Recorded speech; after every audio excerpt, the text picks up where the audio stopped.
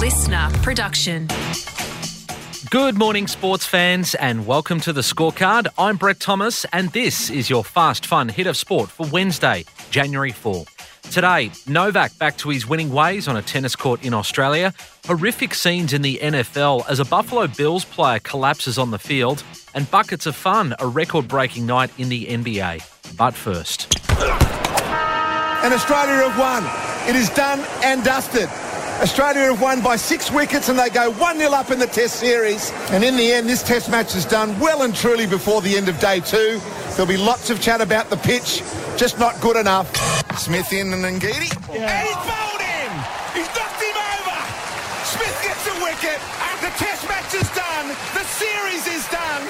Australia have beaten South Africa 2-0. In barely 6 days of Test cricket, Australia wiped the floor with South Africa to seal a series win that was a lot less competitive than what we had hoped for. I've glimpsed our future, and all I can say is, go back. So after 2 one-sided results so far, you'd be excused for thinking there's not much at stake in the final test of the summer at the SCG or much interest. Well, it turns out from an Aussie perspective at least, a place in the World Test Championships final, likely against India at the Oval in London in June, will be secured by completing a series sweep of the Proteas. Seriously, is that even a real thing? Australia was pipped a place in the inaugural final in 2021 due to the ICC's overrate rules docked points for being too slow, with New Zealand taking their place. Skipper Pat Cummins says it's a big driver leading into this Sydney Test. It is, for sure. You know, having just missed out on the World Test Championship final last cycle, that was always going to be a big goal. And, I think we've been playing fantastically. We've put ourselves in that position to, earn that spot early, which, would be a huge driver for us. Always exciting to go over to England and play an Ashes series, but adding a World Test Championship final, it's a huge win. Before the WTC final, there's a tour to India beginning next month. Only once in 52 years have the Aussies claimed a Test series win on Indian soil. So a spinning SCG pitch is also a chance to prep for that. Yeah, it's a huge connection to India. Fast bowling, reverse swing's probably going to come into it, which we can expect in India. Probably get more spin overs here.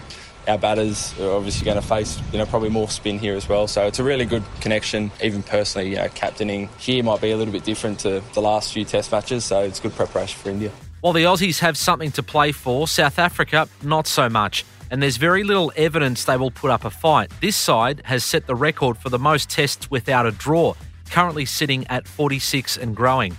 A far cry from the gritty South African sides of the past. At least their captain, Dean Elgar, is saying the right things. We always want to play really tough Test cricket. We always want to be a thorn in the side in the opposition. And if we can disrupt Australia's potential plans for that final, it's definitely part of the work in progress for this game. Well, you can see that the ambulance is out there on the field, and they are intensely working on Damar Hamlin. Okay, Lisa, we're going to take a break. They have been administering CPR through these past 2 breaks that we've taken. As Lisa said, Damar Hamlin has been down for over 9 minutes now. What looked like a regulation tackle turned into something far more sinister in the first quarter of the Buffalo Bills NFL clash with Cincinnati. And the thing is, Bills defender Damar Hamlin was the one doing the tackling. To midfield and lowers the shoulder for 13. He collapsed soon after and was surrounded by medical staff, and then an ambulance entered the field. Teammates and opponents clearly shaken by what they'd witnessed, some in tears and praying. The gravity of the situation summed up in the wavering voice of respected sideline reporter Lisa Salters on ESPN. I mean, right now, all I can really think about is that player, his teammates, just seeing the agony on their faces, the concern on their faces. They're scared for him right now, and they should be. The Bills confirmed Hamlin suffered a cardiac arrest following the hit, and his heartbeat was restored on the field. He's currently sedated and remains in a critical condition. His mum travelled in the ambulance with him from the field to the hospital. The NFL postponed the match, obviously, and there's no word whether it will be rescheduled, but football takes a back seat. And while the NFL and sporting world anxiously await updates on the 24-year-old's condition, fans are rallying around Hamlin's charity, Community Toy Drive. He hoped to raise just $2,500 to buy toys for children hit hard by the pandemic. Donations have now quickly surpassed 4.5 million Aussie dollars. Missed it. One of the all-time great performances continues. Wow. It's been raining buckets in the NBA. Donovan Mitchell poured in 71 of them in an overtime win over the Chicago Bulls. It's the most points since Kobe's 81 against Toronto back in 2006, the 8th most equal of all time, and the most points scored against the Bulls ever. Plus, it set a Cleveland Cavaliers franchise record, more points in a game than this guy. The rebound for Cleveland off to Mark Price. And the Cavaliers on the run. It's a very quick team, and that's one of the reasons why, Mark Price. Okay, now, I didn't mean Mark Price. I meant this guy. Cleveland! This is for you! Ow! And it's not like LeBron's been having a quiet season either. On the same night, he dropped 43 on Charlotte, and at 38 years of age, has lost none of his athleticism. They have 7 fast break points. Taking away Troy Brown. 2-on-1. Schroeder. LeBron doing it again. Big first slam from Schroeder.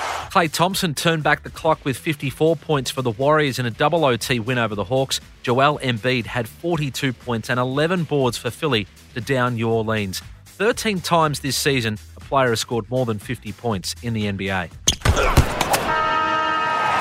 7 match, Djokovic, 6-3. Novak Djokovic's Australian summer is up and running in the best possible fashion. Thank you for giving me the welcome that I could only wish for. If the Adelaide International is a taster of what's to come, then Novak Djokovic doesn't have to worry about the reception from Aussie tennis fans this summer, or doing what he does best in Australia, and that's winning. The Joker peeling off a straight sets win over unlucky Frenchman Constant Lestienne. The 9-time Oz Open champ has won 30 consecutive matches down under. Somehow I never get bored with winning.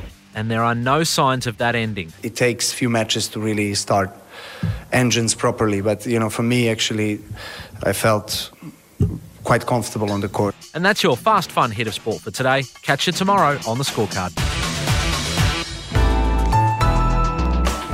Listener.